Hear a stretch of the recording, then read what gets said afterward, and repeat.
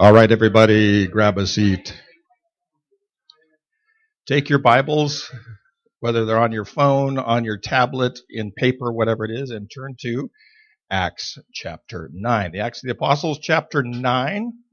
I'm Dave Householder, and blessed to be your Bible teacher on this Super Bowl Sunday and Groundhog's Day all at once.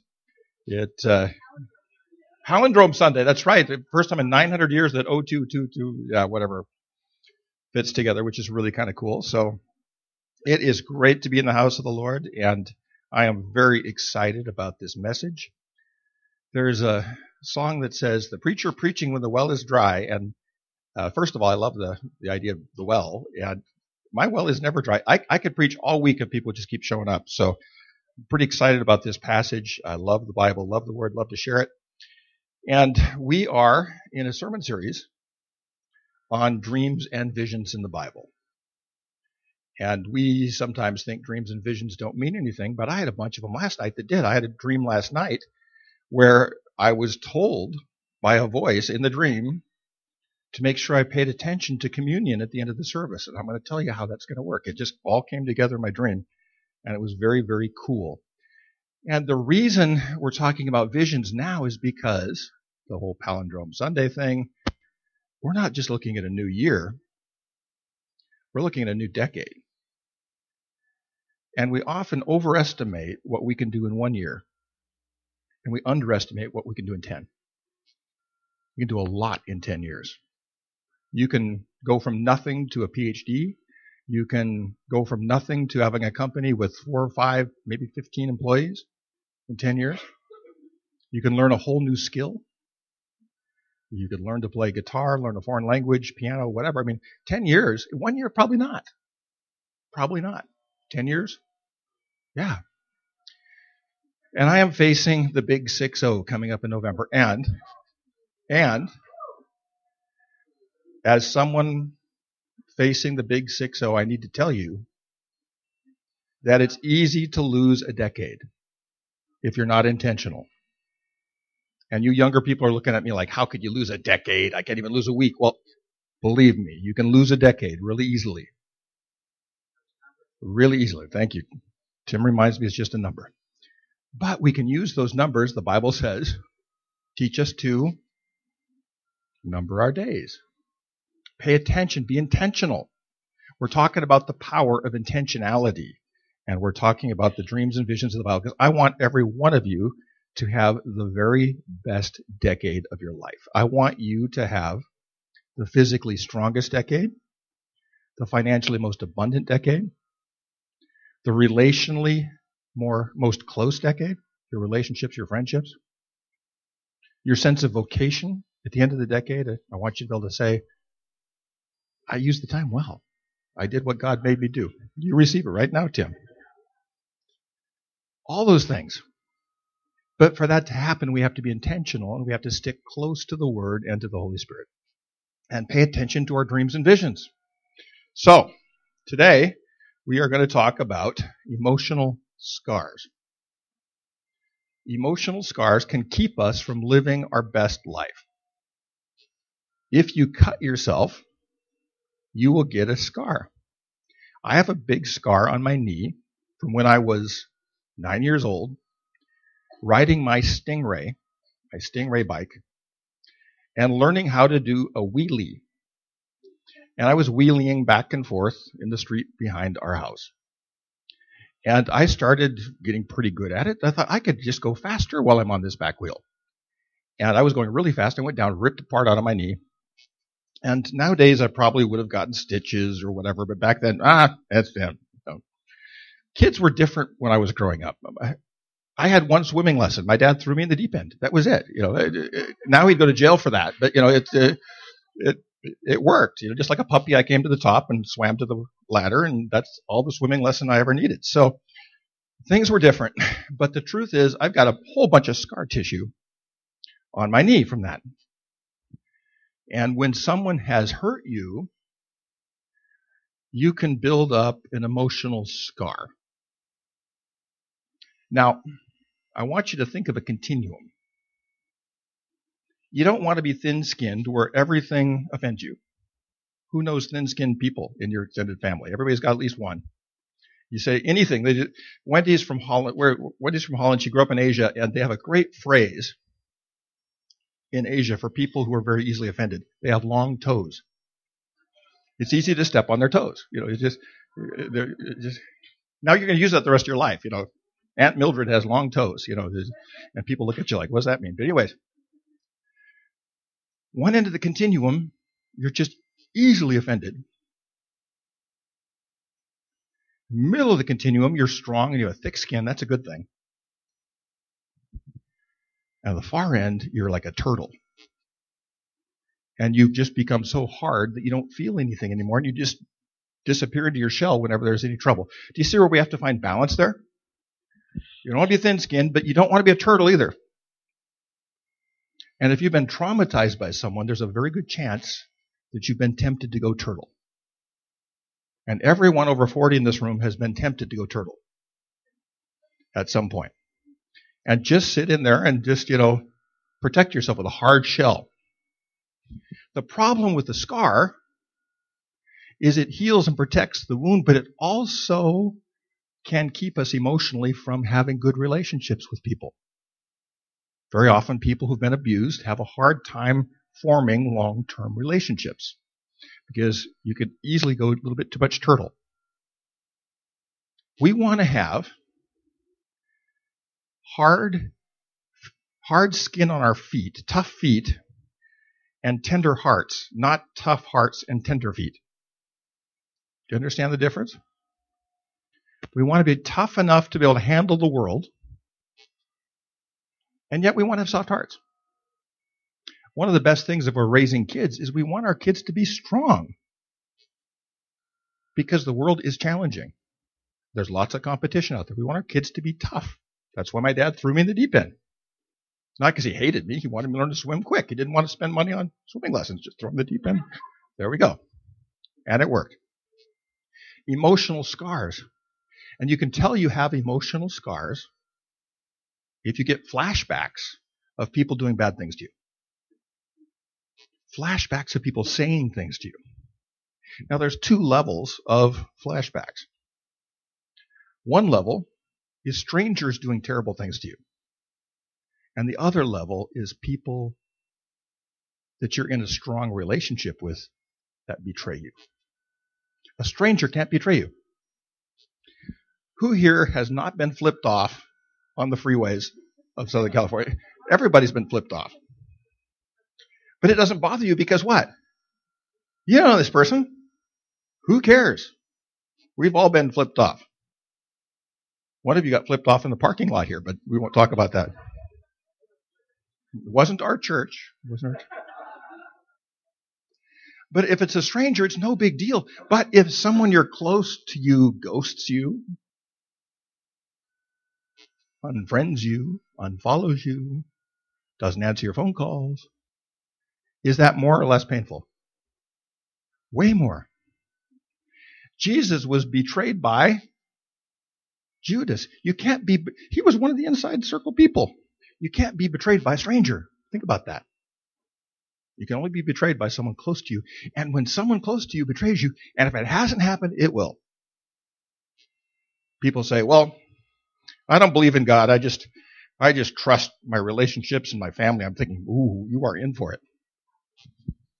Because when family turns on you, it's one of the worst things. And it can be fixed and it can be healed, but I'm saying that you can't get through this life without somebody taking a slash at you. In the workplace, in your extended family, at school, in sports, in band, wherever it was. It can happen. Jessica, you're a musician. We've got 3 great musicians in here. But if you get a bad review or somebody writes something bad about your music, you take it very personally because it's something you wrote. So, flashbacks. Plus, you need to have enemies. Having enemies is a good thing. Who thinks Jesus had enemies? Who thinks we're supposed to be like Jesus? If you have no enemies, you need to get out and have a life. You're probably just home too much. The Bible says in Psalm 23, you prepare a table before me in the presence of my enemies. Does God get rid of the enemies? Not usually, but he prepares a table for you.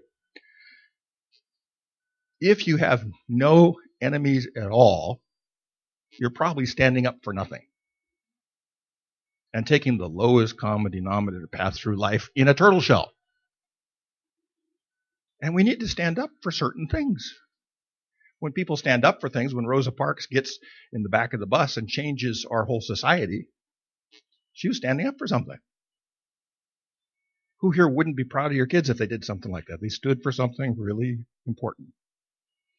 And when you stand for something really important, guess what? The knives will come out. People say, I've done a lot of youth work, and I still miss being a youth pastor. But 9 out of 10 of the youth that I worked with who wanted me to write a college recommendation for them said that they wanted to be leaders. And I'm thinking, you really want to be a leader? The farther up you go, the closer you get to 50% of the people hating you. Seriously. The farther up you go, the more people will hate you. You know, we look back at these, Teddy Roosevelt must have been loved. He was hated by the press. They were vicious with him. We look at these things with these, rose-colored glasses, but it's tough. So, problem is we have emotional scars, we have flashbacks, we have enemies, and all of those things, and that's a part of life. There's one promise in the Bible nobody likes. Jessica's up here saying, we have to stand on God's promises, and we do. It's a beautiful prayer, by the way. I can see where Tamara didn't want to pray after that. There's one promise we don't like. John 16:33. In this world you will have trouble. Not might, but life is hard. And it's full of challenges. And to enjoy those challenges and to get tougher and to learn how to overcome them is one of the big keys in life. So, here's the problem. Most everyone here has had a bad relationship with someone of the opposite sex. I had 2 really challenging girlfriends before I met Wendy. And I was thinking, I don't ever want to date again. Because women are just weird. I was convinced. 2 in a row, you think that's it. But then you paint the whole half of the population who thinks women do this too if they've had a bad relationship. It's like, well, I'm never going to do that again.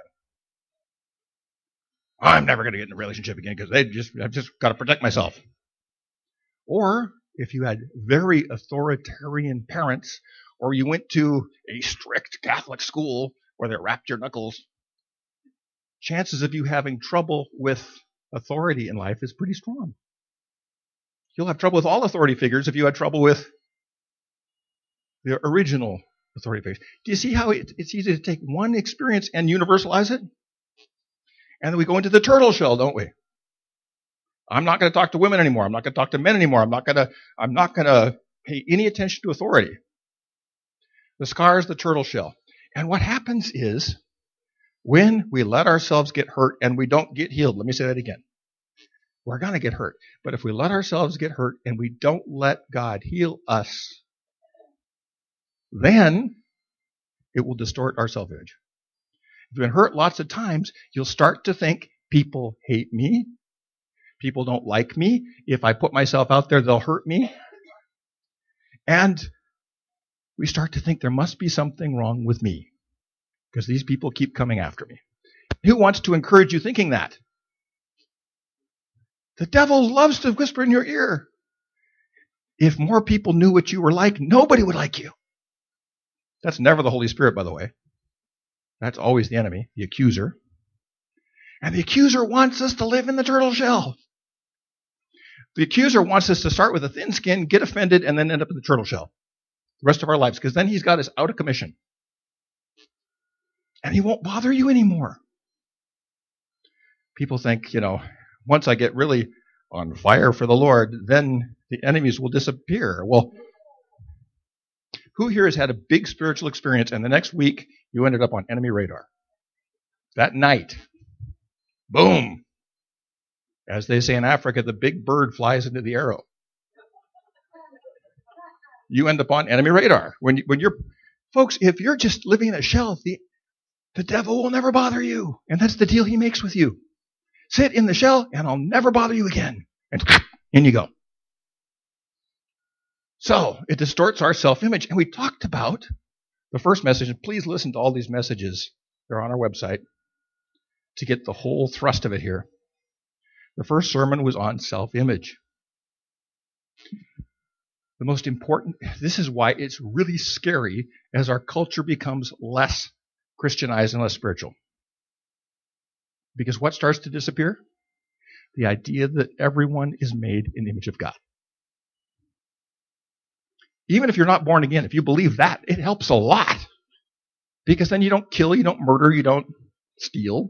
Because everyone deserves dignity. And our whole culture is built on that. And if we stop, we throw out everything spiritual, which our culture is fast trying to do, which is what I'll be talking about on Wednesday night, which I hope you come back and we'll talk about that. How do we Christians relate to this? We need to cling to the idea that we are made in the image of God. And not just us, our enemies. Jesus says, love your enemies because they're made in my image too. And I died for them too.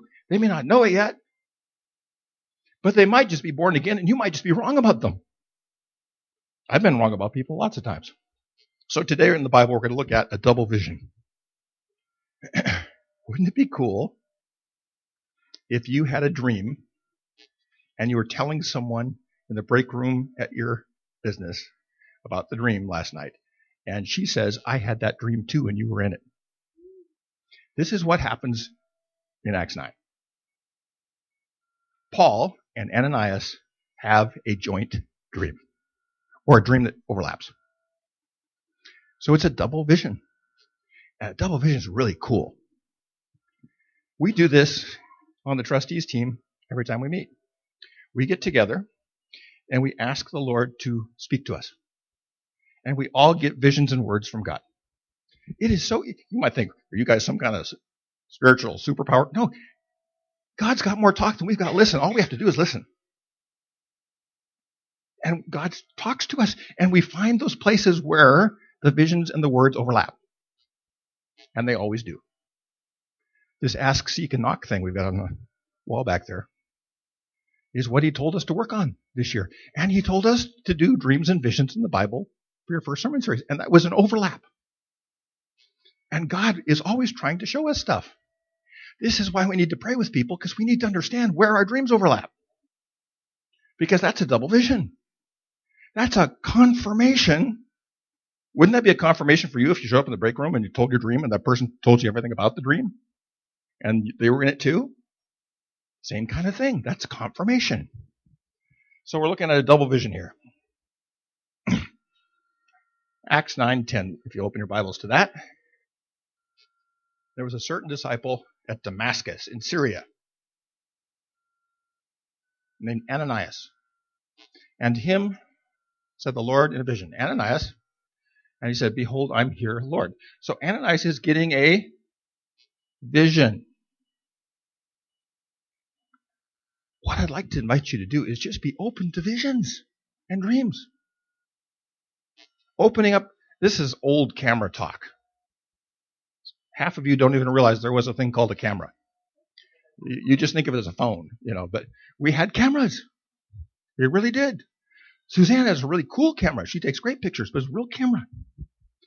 And there's something called the aperture. And the aperture is really cool looking. You can open it up wide when it's dark, and you close it down when it's sunshine to let the same amount of light in. What we need to do is open up our spiritual aperture to receive visions, to be able to hear from God. So it's not a matter of attaining a vision, it's a matter of being receptive. Repeat after me. Receptivity is the key to biblical spirituality, both Jewish and Christian, Old Testament, New Testament. It's all free. It's a matter of whether we receive it. Receptivity is everything. It's everything in the Bible. It's not the spiritual superstars that went out in the Bible. It's those who were receptive. And God is choosing who here? Ananias, because he is receptive. He's got a job for him. And the Lord said unto him, arise and go into the street called Straight and inquire the house of Judas for one called Saul of Tarsus. For behold, he's praying. Now, let me help you with this because you're going to run into some name problems. Paul had two names. Paul always had two names. I've heard so many sermons where it was God who turned Saul into Paul. God never turned Saul into Paul. Saul is his Hebrew name. Paul is his Greek name. Saul in Hebrew is Shaul. And even after he was a believer, when he went into the synagogue, he would say, I am Shaul, because that's his Hebrew name. Paulos is Greek for shorty. Paulos means shorty. It's his nickname for business. He would hand out his cards. You need a tent? Call shorty. It's not like God turned Shaul into shorty. When he wrote his letters, he would write to Greek-speaking people, and he would say, I'm Paulos. I'm shorty. Shorty writing a letter. So it's not like, he was Saul before he became Paul. No, he was Shaul his whole life as a Jew. And if you know Jewish people, Rosalie, grew up among Jewish people. A lot of Jewish people have two names. They've got a name in Israel and a name here. Reuben Ben Yonatan, one of my best friends in Washington. He was Robert Palmer in his passport. Not the Robert Palmer with music, but and the weird, sexy ladies dancing. Not that guy, but a lot of Jewish people have two names. Robert Palmer, Reuben Ben Yonatan. And when he was around people who could be anti-Semitic, he was Robert Palmer. Which is really pretty smart if you're Jewish, considering what they went through. So Paul had two names. So Paul is praying. And seeing in a vision a man named Ananias back to verse 11 here. And the Lord said to him, Arise, go to the street called Straight, and inquire of the house of Judas, one called Saul, for he's praying. And Paul has seen in a vision, here's the double vision, a man named Ananias. Now, if God is talking to Ananias and God is talking to Paul, Shaul, and he's telling Ananias that Paul's seeing a dream with a guy named Ananias, who thinks Paul's going to be impressed when he meets Ananias? And he's had a dream too, to connect with Paul. Okay. Putting his hand on him that he might receive his sight. And Paul had just had his conversion experience on the road to Damascus. Boom, he was blinded. And he had a collision with God. That's my deepest prayer, that you and I would continue to have collisions with God. And they're not even all that comfortable sometimes. Sometimes when we have a collision with God, it's uncomfortable. And for Paul, it was very uncomfortable. So, was Ananias happy about that? And Ananias answered, Lord, I'm not going to do this. Which is always a dangerous thing to say to the Lord. Lord, I've heard of this by many of this man, how evil he's done to the saints in Jerusalem. What horrible things he's done. And in a few verses before this, Paul was sent out by the folks in the temple. He wasn't a Christian yet. Just got converted. And the Bible says he was hoping to kill people. And he had letters to do it. He was the original 007, licensed to kill. Here he comes. Literally. Licensed to kill. And hoping to kill. And Ananias is saying, God, could this be a different Saul you're talking about? Are you sure it's the one we're talking about? Because this person has inflicted scars on our community. This person, I hate this person, you say. This person has hurt us. And this person intends to hurt us more. This person is an enemy. And our community has scars because of this guy. So, I'm not going to do it. And he has the authority of the chief priest to bind and call anybody who calls on your name.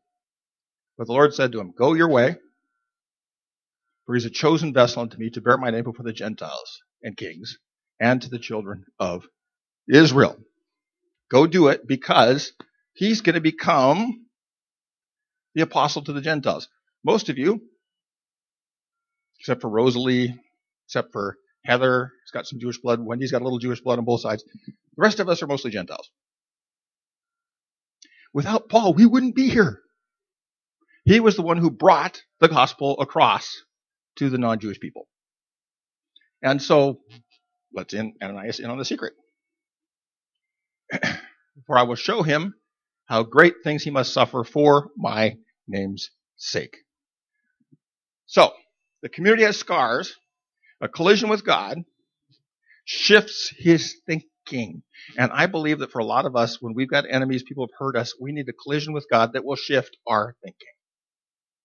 Because we can't shift it on our own. We need to have God shift it. We're going to have communion here, just a couple minutes.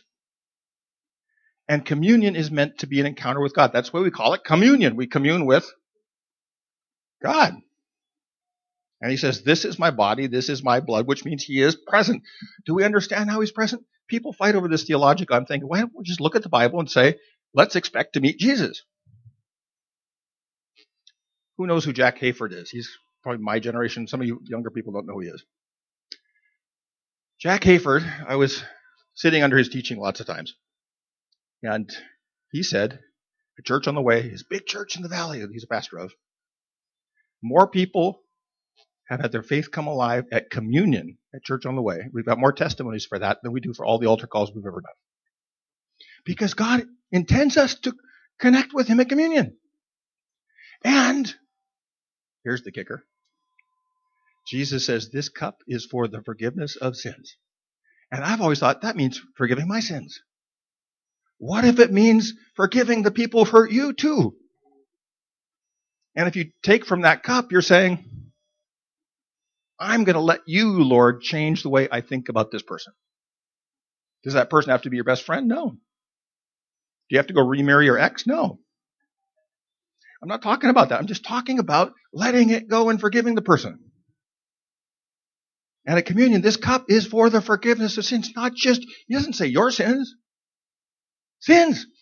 Who thinks sins include other people? Us forgiving other people too. And it's an opportunity to do that. And you're going to have an opportunity to go up there. And the cool thing about this church is we let everyone take communion. Jack Hayford said, who's ever been to a wedding where they say you can't take communion unless you go to our church? That happens. Jack Hayford said, why not let non-believers take communion? Jesus will run into them. And who knows what might happen? So expect to meet the Lord today in communion. And have the name of that person you're not forgiving. And expect that cup to do something. I'm not talking about you forgiving the person. I'm talking let God shift you. Let him change the way you think. Well, maybe we'll have 3 people take communion today, and everyone sits in the chairs. I'm not going up there. Who knows what Jesus might do, but still. Go up there and see what happens. Removing emotional scars. Let's read this out loud together. Number 1. 1, 2, 3. Forgiveness is the scalpel that removes emotional scar. A good plastic surgeon can get rid of a scar with a scalpel. They can. They can do it. And forgiveness is the most powerful weapon you have. And it can change you and your relationship with those people. And it can shift the way we think about a lot of things. Number 2. As a pastor, I hear this all the time. There are Christians who have a perverse and morbid enjoyment of nursing their wounds. What they did to me over and over and over again. And the truth is, it is pleasurable. It is pleasurable to talk bad about people who did bad things to you because it puts you above them. It's a way of egoizing. And every Thanksgiving dinner and every Christmas dinner, you'll have somebody telling you the story about somebody who messed them over 20 years ago. And you and I are tempted to do that too, aren't we? Nursing our wounds is pleasurable. It's pleasurable like bad whiskey is pleasurable. It's not good for you. It's, it's bad stuff. We're drinking the poison hoping the other person dies. And we have to let go of nursing those wounds. Who here loves to hear the story for the 17th time of the person who told you about how somebody messed them over? Go to a divorce recovery group. It happens all the time. Oh, that person. Over and over and over. And that becomes the narrative of their lives. to let those things go. And we have to admit that sometimes we do this. Folks, I admit that sometimes I do this. Who's going to admit that occasionally you find pleasure in telling the story about how somebody messed you over? Those people at the radio station who fired me, they did this, this, and this. I've told that a million times. Number 3, forgive yourself. You make mistakes. Mistakes don't define you. You are not your mistakes. Learn to let yourself off the hook for things you've done. The enemy wants you to drag that to your grave. You know what God says? As far as east is from the west, so I've separated my sins. He makes all things new. The enemy says, oh, somehow that's going to show up on the video in heaven. And boy, are you going to be embarrassed. The enemy wants to accuse us, but God wants to wipe it clean and start over. Forgive yourself and others. I ran into this on that great spiritual journal called Instagram. Freedom is what you do with what's been done to you. If you keep letting it hurt you, you're not free. Freedom is, go ahead and take a picture of it. It's pretty cool. You'll sound philosophical when you talk to people. You can sign it on someone's yearbook, whatever. Freedom is what you do with what's been done to you. True freedom means you've let it go. And you're not letting it define you. You're not letting it tell you what to be. So, how can we inoculate ourselves against future hurts? Number 1, be too big to be threatened. Have an appropriate self-image, and your self-image should be, I am made in the image of God, and I have infinite worth because He made me. I am the craftsman. I am the masterpiece of the craftsman. And God never engineers junk, and He never engineers failure. We are built to succeed. We're made to succeed. And we need to keep telling the enemy. The enemy's going to say, hey, you're not worth much. But the truth is, the people with the longest toes that are most easily offended have the lowest self-esteem and the lowest self-image. Really true. If your self-image is, I'm made in the image of God, and I'm here on a mission from God, your self-image is going to be strong. And the stronger you are, the more you can fight off the bad stuff. So get that self-image where it belongs. He that is within me is greater than he who is in the world. If you've got Jesus living in your heart, you don't have to worry about the enemy. Number 2, take responsibility. Usually when we're offended by things, we're hurt by things, we're blaming other people. We need to take responsibility for our own lives. There is great power in taking responsibility. In fact, the more responsibility you take, the farther you will go in life. Because people give authority to people who take responsibility. You want to go farther in your company? Take more responsibility. You want to go farther in the military? Volunteer for something hard. Do something more than what's being asked of you. And next thing you know, you get promoted. That's how life works. Taking responsibility is the pathway to power. Linda was up here wanting people to move into leadership and volunteering here. Oh, but then you'd have to take responsibility. But guess what? With that responsibility comes authority. The church and the military for hundreds of years have been the 2 fastest ways to rise socially. Why? Because you can volunteer for anything and go right up to the top. It's true. Sure beats school where you got to get good grades. Anyways, take responsibility. Blaming others creates weakness. And the third one, relaxed skin and a relaxed soul heals faster. We need to take a Sabbath. We need to slow down. And my wife is reminding me of this. I've been sick with this since before December. I'm getting a lot better. But you know what? It's my own fault. I'm taking responsibility for it. Burning the candle at both ends, constantly, not relaxing and resting. If you don't relax and rest, you don't heal. I keep praying for healing. God saying, it's not my problem. You need to get your act together. He says, never mind. I go on and on about that. He and I have had some interesting conversations. Master plastic surgeons are really good at getting the skin to relax. And there's almost no scar showing.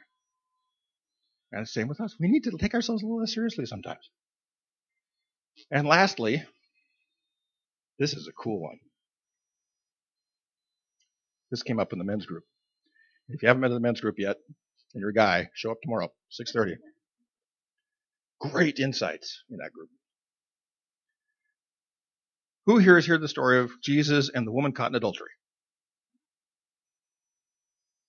Wasn't it neat how he forgave her? He didn't forgive her.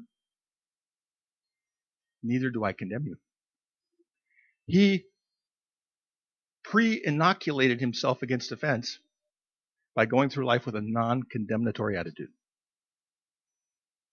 If you go through life expecting people to be bad and horrible and awful and to jump on them for it, then you have to forgive them. But if you go through life with a non-condemning attitude, loving everybody, doing the whole Will Rogers thing, never met a man I didn't like, choosing to give people the benefit of the doubt that you meet, and anyone in sales knows this. Always trust the person you're meeting to do a sales thing with until they prove otherwise. Give them the benefit of the doubt. You go through life with a non-condemning attitude, rather than people are no good and they're going to get me. You'll go farther in life. And people will like you better. And they'll connect you. And Jesus went through life with a non-condemning attitude. He didn't forgive the woman who had been caught in adultery. He says, neither do I condemn you. Go and sin no more. Didn't have to forgive her because he didn't condemn her in the first place. If you go through life with an attitude of grace towards other people, grace orientation. Who here is old enough to remember Pastor Paul from Grace? Pastor Paul went through life with a massive grace orientation. And he got burned a couple times because of it. But he always gave people the benefit of the doubt. Somebody does something terrible. Oh, they're probably just having a bad day. But he didn't have to forgive many people because he didn't go through life condemning them in the first place. You can't. No, I go on and on about this. This goes on. Just, you know what? I don't want to start preaching, even though I am. She said, no man, Lord. Nobody condemns me. Jesus said, neither do I condemn you. Go and sin no more. Visions are right now moments. And taking communion is a right now moment. I invite you to go up for communion expecting Jesus to be present. And expecting that cup of forgiveness to do something that maybe you can't do in your own power. And maybe you come out of that encounter a little different. Seeing the world a little different. It all depends on how wide your aperture is when you go back. How wide is your aperture? How open are you to receiving what God has to give you?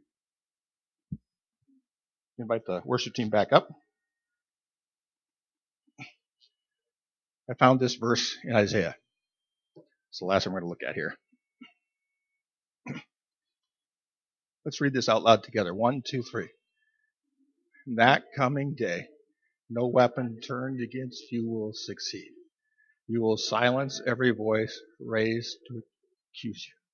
These benefits are enjoyed by the servants of the Lord. Their vindication will come from me. Who wants to be one of the people receiving the promise that no weapon formed against us will prosper? That's what this message is all about. A non-condemning attitude. Using forgiveness to let things go.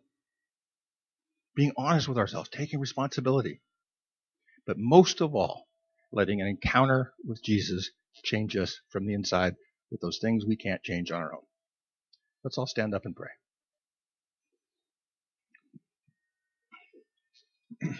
Lord, we're going to sing a song here and then we're going to expect your son to show up in a powerful way. And Lord, I just pray that we would put on our minds right now that person. Ananias had Paul. He had this person he just did not want to let off the hook. But you changed him.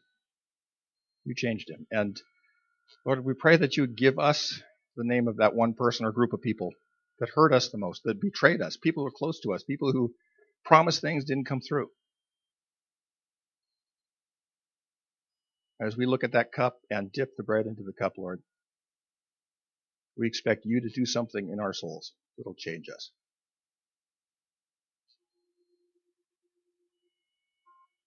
We give you thanks, Lord, for these incredible stories in the Bible. We give you thanks for the visions you gave Ananias and Paul, this double vision. I give you thanks for the vision you gave me last night of communion, reminding me that this cup is for the forgiveness of all sins, not just ours. And so, Lord, we pray that we plant the seed of Jesus in our minds, Lord, that we could, over time, become less condemnatory of other people.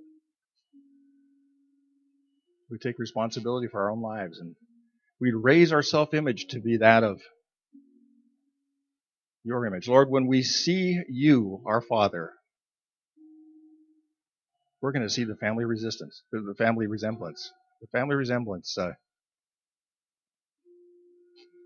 And Lord, we're going to see your eyes and our face and your face, and we're going to see that we're made in your image. Help us to live like that now. We pray this in Jesus' name. Amen.